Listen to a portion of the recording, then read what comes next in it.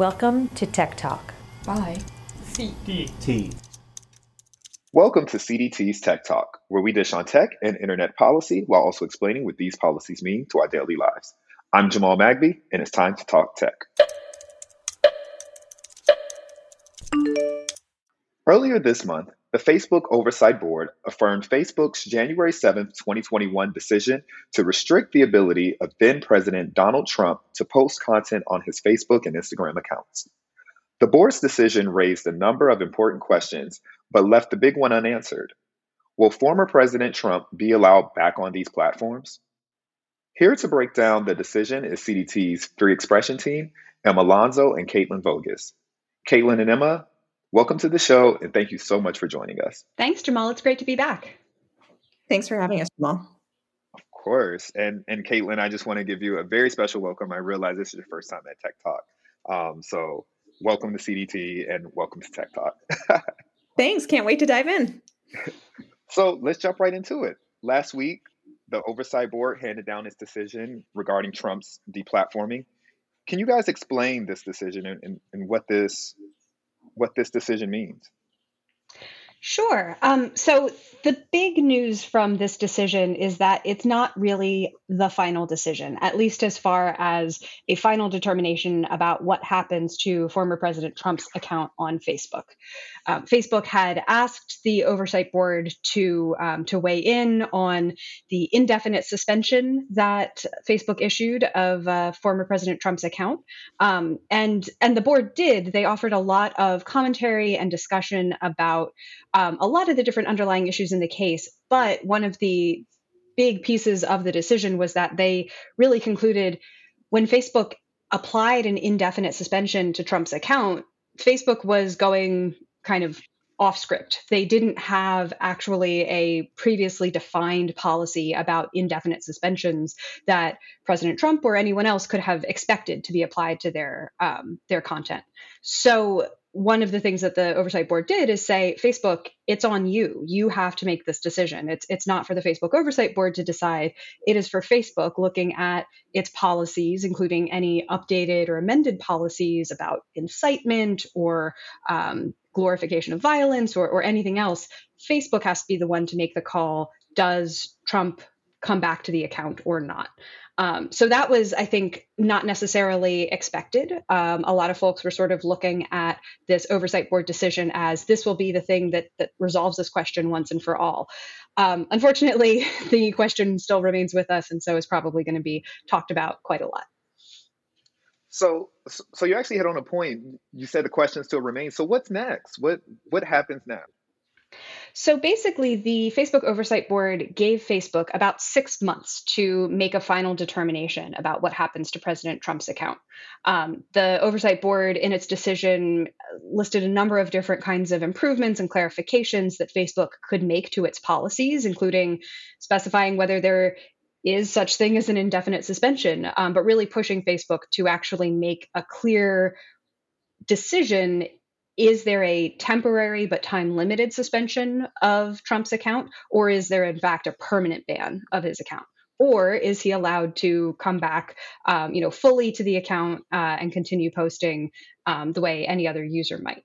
So it's really, the ball is in Facebook's court now. But within 6 months from the Oversight Board's decision, Facebook is supposed to have made a final ruling and really kind of explained both the underlying policies that it's applying and this final determination to what happens to Trump's account.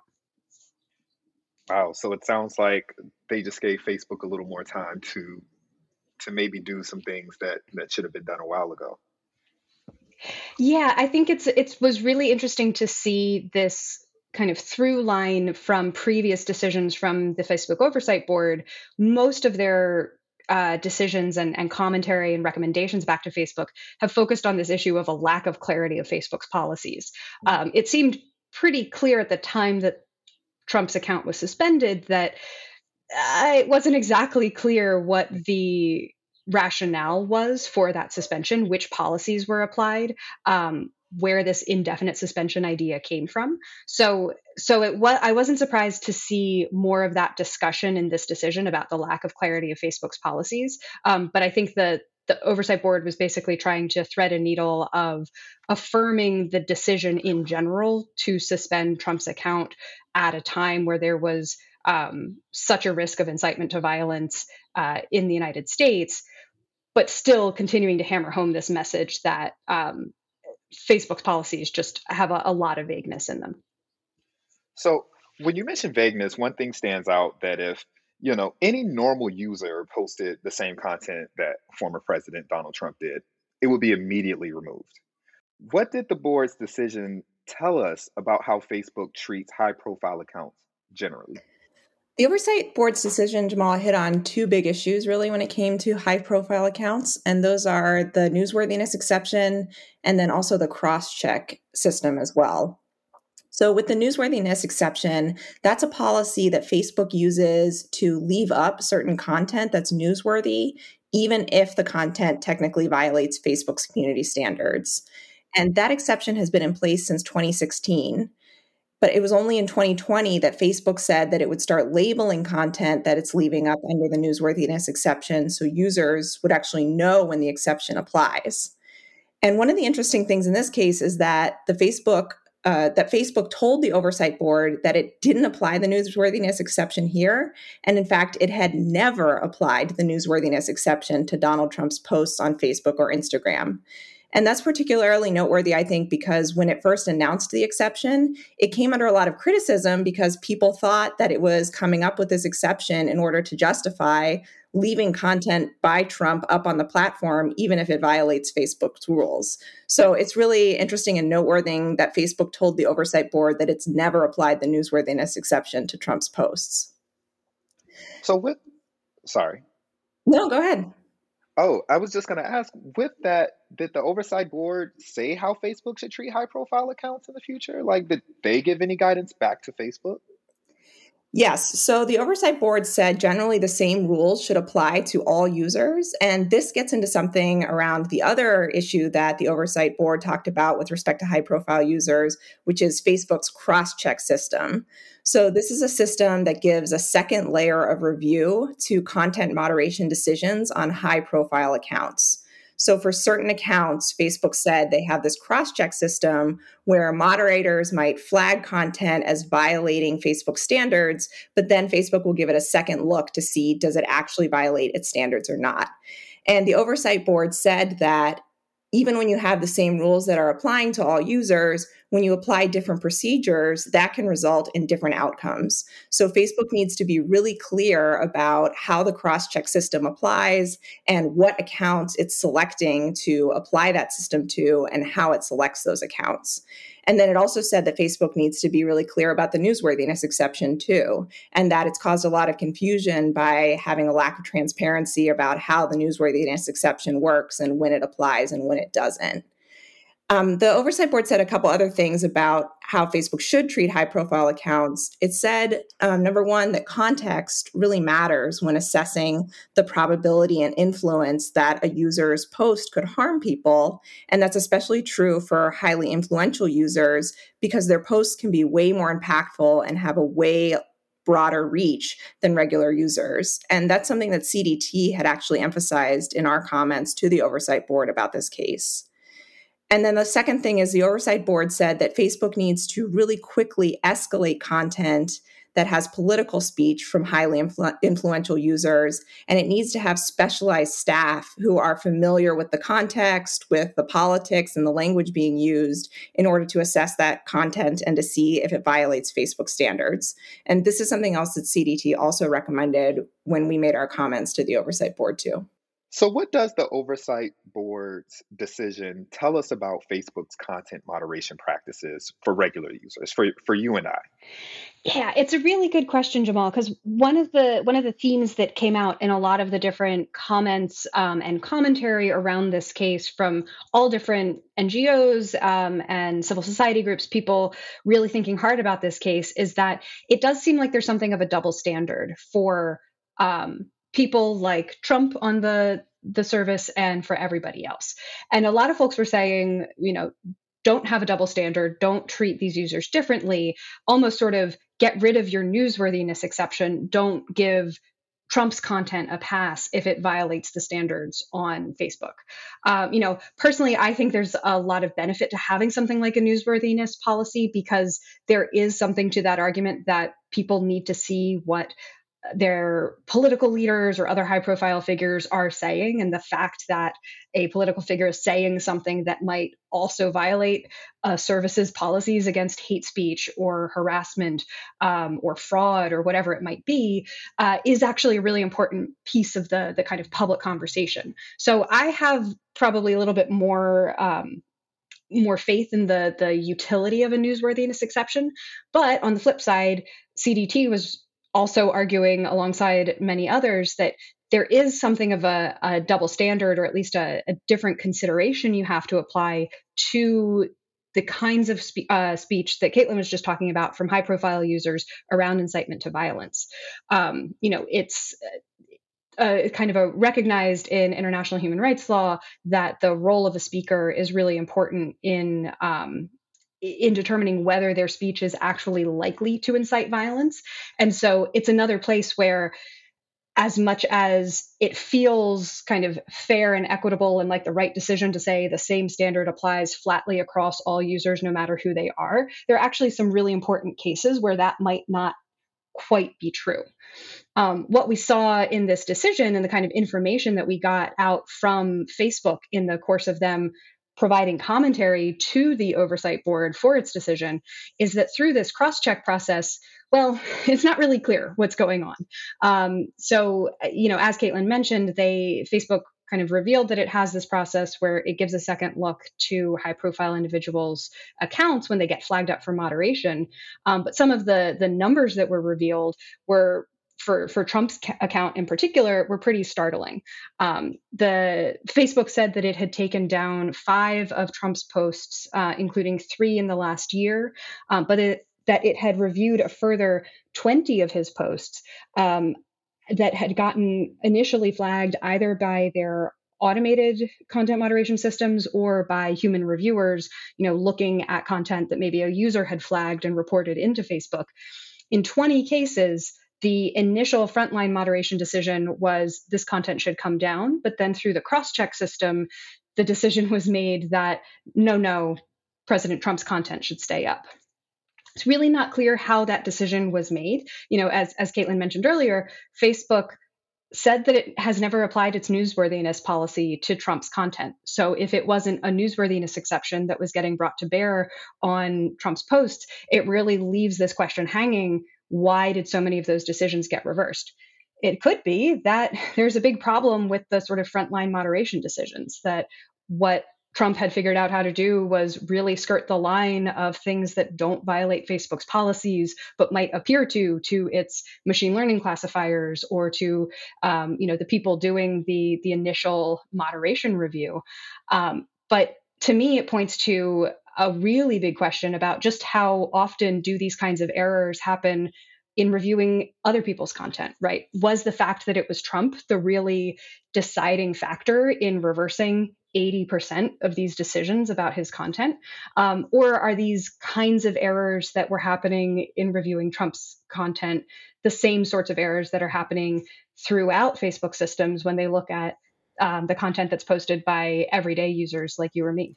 And just to add on to that, I mean, this issue about errors in content moderation is all the more pressing right now because Facebook and other social media companies have said that they have increased their reliance on automation to make content moderation decisions during the COVID-19 pandemic because they had to send so much of their human workforce home.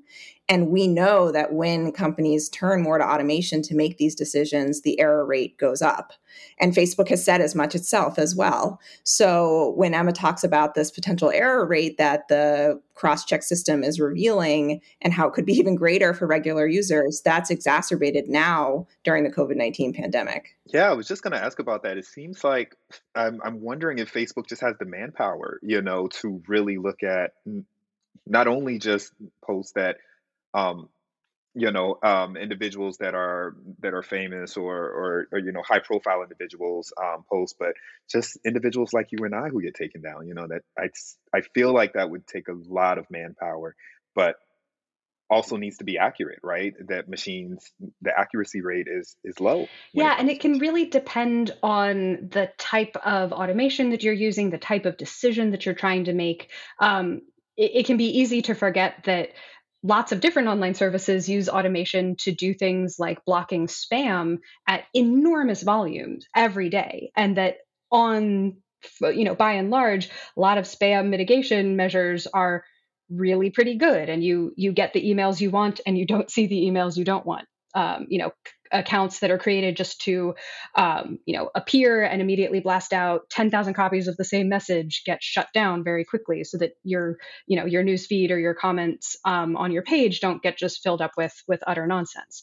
But for things like figuring out if a statement from a particular person is likely to incite violence, or whether a comment that uses a word that can be a slur is being said as hate speech or just a joke between friends, that kind of decision is close to impossible for a machine learning classifier to make consistently and accurately in a way that is actually satisfactory to everybody involved. So, human review in content moderation is hugely important. Facebook has probably the biggest army of content moderators that it employs of any service going. I think its numbers are something like 35,000 people employed in either in frontline moderation or in some aspect of safety and security operations across the platform. So, they have a lot of personnel, but as Caitlin was pointing out, certainly over the past year, at different points, nearly all of those people were not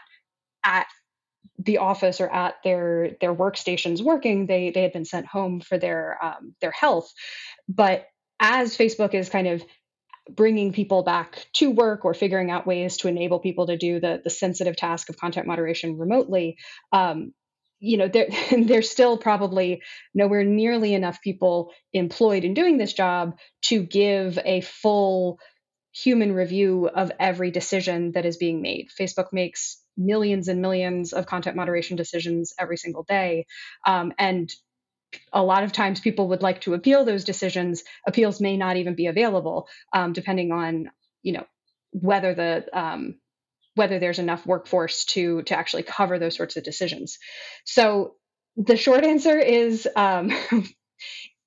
there may not be enough people on Earth to get everyone a full human review and appeal of every content moderation decision made on a social media platform, and that's a really difficult problem to solve. Right, that's what the right answer is. There is a really interesting question. CDT has always really been emphasizing that appeals are crucial parts of content moderation systems, and that especially if an automated decision has been made to take down someone's content or to block their account, that person should be able to appeal to a human to consider whether the automated system has made an error. We hear a lot back from different companies that, well, sometimes our automated systems are more accurate, at scale than our human reviewers, which still doesn't solve the problem, because the automated systems can make errors and can make different kinds of errors than humans might. So I think, the ideal is that you have an integrated system that involves humans overseeing the automated decisions.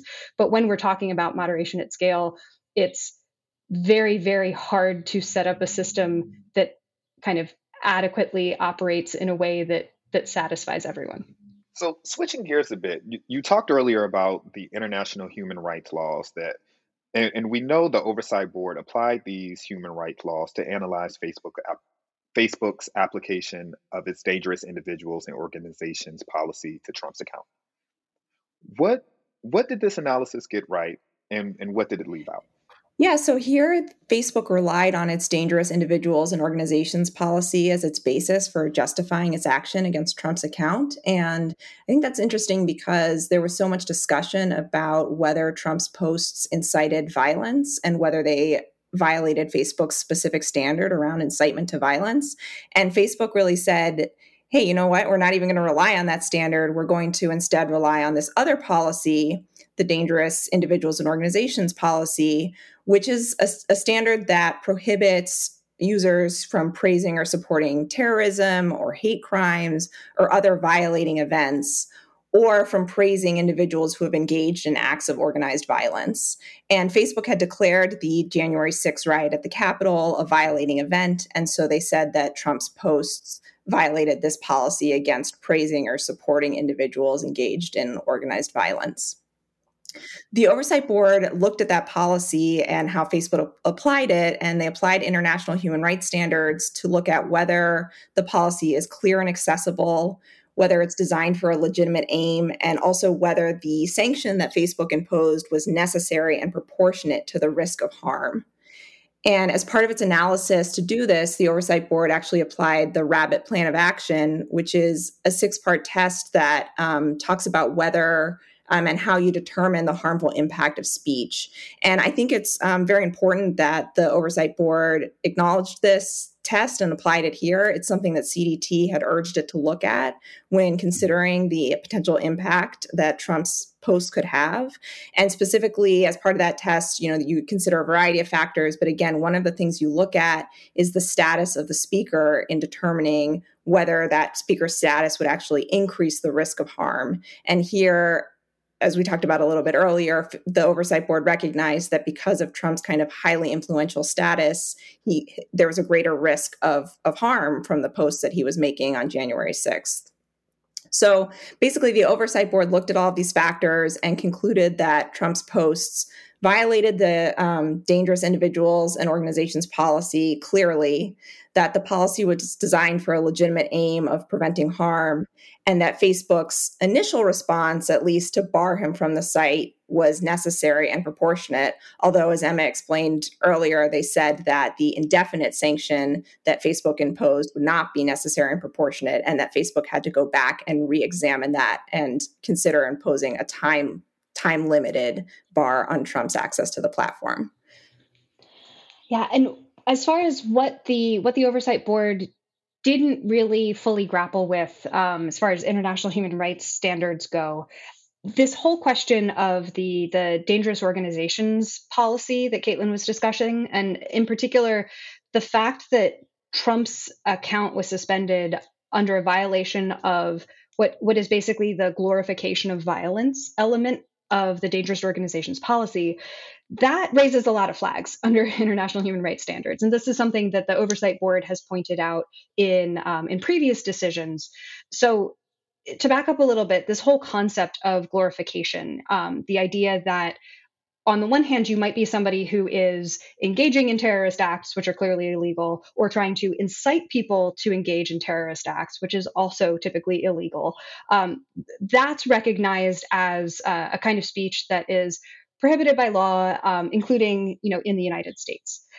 Glorification is a little bit of a grayer area because it ends up boiling down into things like supporting or praising or speaking positively about the fact that someone else engaged in terroristic activity or organized violence. And we've seen it play out on both in a lot of different kind of legal systems around the world, but also on different social media sites where it can get really difficult if somebody is referring to, in general, the head of a political party who 25 years ago may have engaged in some terrorist violence, and that person is just sort of online is expressing some support for the party, that person, a figurehead. Is that really an endorsement of terroristic violence that person once engaged in, or is it trying to express a bigger picture kind of political position or political view? It can get really hard to kind of draw some of those lines. And we've seen a lot of cases of, pretty innocuous comments and statements or comedy or satire getting swept up in this idea of, oh, you're speaking approvingly of terrorist violence, or you're speaking approvingly of some organized violence or crime that has happened. So the Facebook policy isn't totally clear. And I think one way that you can see that the policy wasn't clear was by looking at what the decision says that the brief on behalf of Trump was arguing. So an organization filed a brief on behalf of Trump that basically looked entirely at First Amendment legal standards and focused entirely on the idea that Trump's account had been taken down because he was directly inciting violence. And they sort of applied the First Amendment legal standards around incitement and said there's no way his statements could meet that. And it really seemed like the Trump side had totally missed the point, that it wasn't actually direct incitement to violence that was the rationale Facebook was giving for taking his account down. But instead, it was the fact that he was saying things like, we love you, we support you, to the people at the Capitol who were engaged in organized violence. And that's a meaningful difference. That those are different kinds of speech acts to praise and support people committing violence versus to try to continue to incite it. And so it all kind of ends up in a big mess, understanding what exactly was it that was sort of wrong or policy violating of what Trump said. So the oversight board kind of gets at some of this, ultimately sort of backs up and says the overall rationale that whatever it was that Trump was saying on Facebook was likely to incite further violence was a clear enough justification to suspend his account. But it didn't really dig deeply into this question of how should Facebook frame a more clear explanation of what kinds of glorification or support or praise of people engaged in violence is okay or not okay on their service. So I want us to switch gears a little bit. I want us to move a little bit away from the substance of the Oversight Board's decision and talk a little bit about what the decision tells us about the role of the Oversight Board, and specifically what role it plays in Facebook's content moderation process and the type of oversight it can provide. Sure, yeah. So I think one of the big takeaways about the decision is the Facebook Oversight Board is continuing to try to assert its independence from Facebook. They've done this in a couple of previous cases, really trying to sort of sketch out what are the decisions that the Oversight Board gets to make and what are the things that sort of Facebook has to do in response. So previously, the Oversight Board has overruled Facebook on what cases it can hear. There was a case that had come before the board in previous rounds where Facebook tried to sort of retract the case and say, oh, well, we've already restored that content, so you don't need to look at the underlying issue. And the board pushed back on that and said, no, you can't just take cases out of our hands. We want to look at the underlying issue, and we're going to. In this case, the board was really trying to, I think, set out the parameters of what kinds of decisions from Facebook it will review. There's a lot of discussion about, is Facebook just sort of punting the really difficult question of should Trump have an account on Facebook over to the oversight board, saying, you guys take this one. Facebook doesn't want to have to make that call and come down very clearly and definitively on it. But the oversight board punted it right back. And they said that was something that was Facebook's responsibility to decide. And then the oversight board could review whether that decision was made, according to Facebook's policies in a clear and foreseeable way. But that the oversight board was not there to basically be a fig leaf for Facebook or to make the hard call that Facebook sort of declined to make. Yeah, and I think the other important aspect of the board's decision are those policy recommendations that it made. So not just, the decision's not just limited to what should happen with Donald Trump's account, but it also includes policy recommendations about aspects of Facebook's content moderation systems and how those should be improved. Now, those policy recommendations aren't binding on Facebook the way that the Oversight Board's decision about Trump's account specifically is binding. So Facebook is not required to follow the policy recommendations. It doesn't have to implement them. It has committed itself to publicly responding to the policy recommendations that the board makes. So Facebook will, we expect, follow through on that commitment and make a public response. I think that'll be pretty interesting for two of the recommendations in particular, one of which was a recommendation that Facebook actually investigate its own role in potentially contributing to a narrative about electoral fraud that then culminated in the January 6th attack. The Oversight Board actually asked Facebook as part of the case if it had done any sort of investigation along those lines, and Facebook declined to answer that question. So that'll be interesting to see how Facebook responds to that recommendation. And then another broader recommendation where the Oversight Board recommended that Facebook come up with a policy to deal with novel or emergency situations and a process for how it's going to handle kind of the unexpected in the future. And again, I think it'll be pretty fascinating to see what Facebook says in response, if that's something they're willing to do, and if that's something they've already thought about doing and have kind of guidelines in place around that.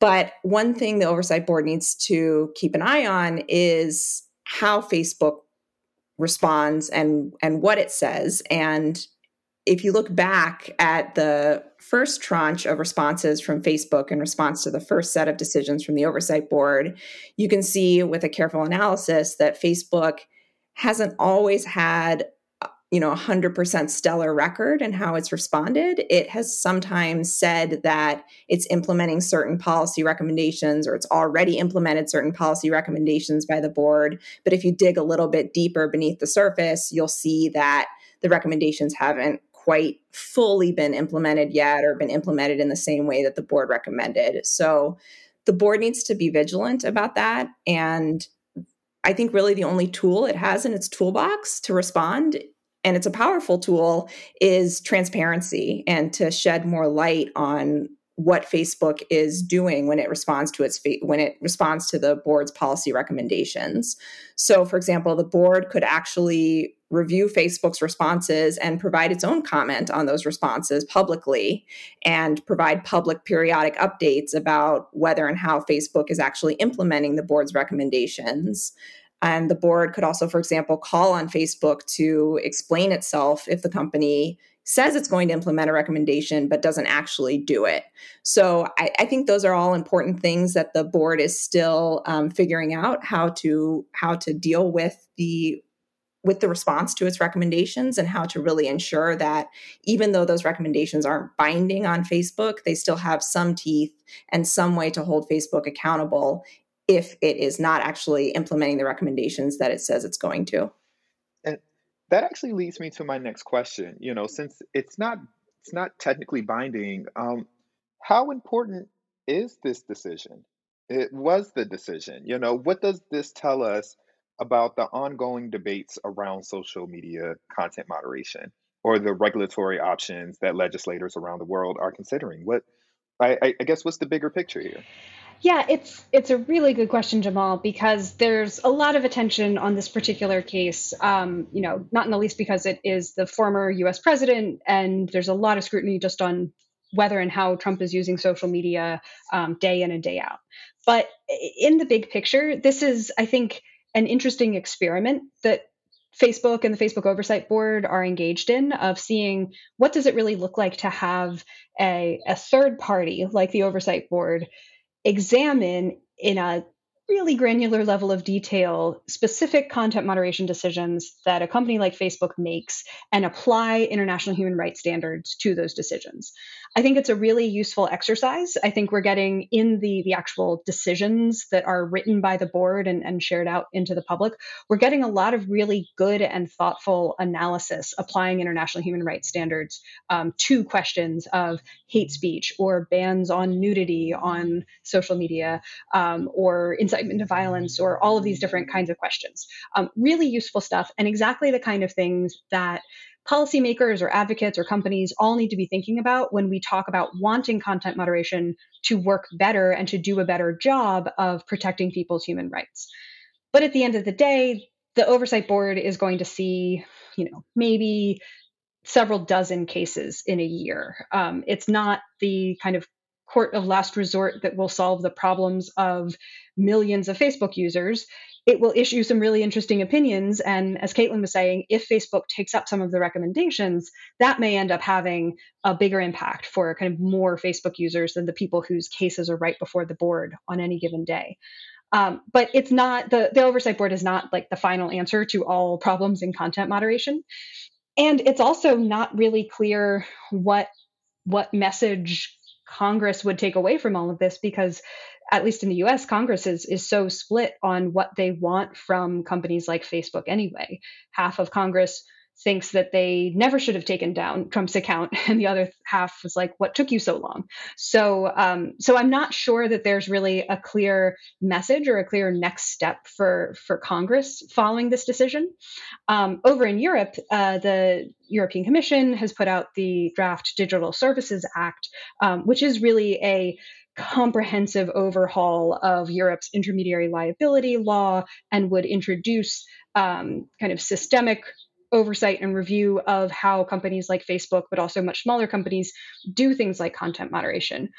So I think the sorts of lessons and ideas and recommendations that the oversight board is churning out in its decisions are really relevant to some of these more in-depth and sophisticated legislative conversations, but it's not going to be the one solution to all of these different questions. So no magic wand just yet. We still don't have a magic wand to solve content moderation. No. Well, Caitlin and Emma, it's truly been a pleasure having you both here today. I think this is something we're going to have you guys back on later in the year. Well, in the next 6 months to hopefully discuss the next decision that the oversight board brings down. But thank you both for being here. We really appreciate your time. Oh, thanks so much for having us. Thank you, Jamal. For more information on CDT's free expression work, please visit us at cdt.org and on LinkedIn and Twitter at CinDemTech. I'm Jamal Magby. Thank you so much for Talking Tech.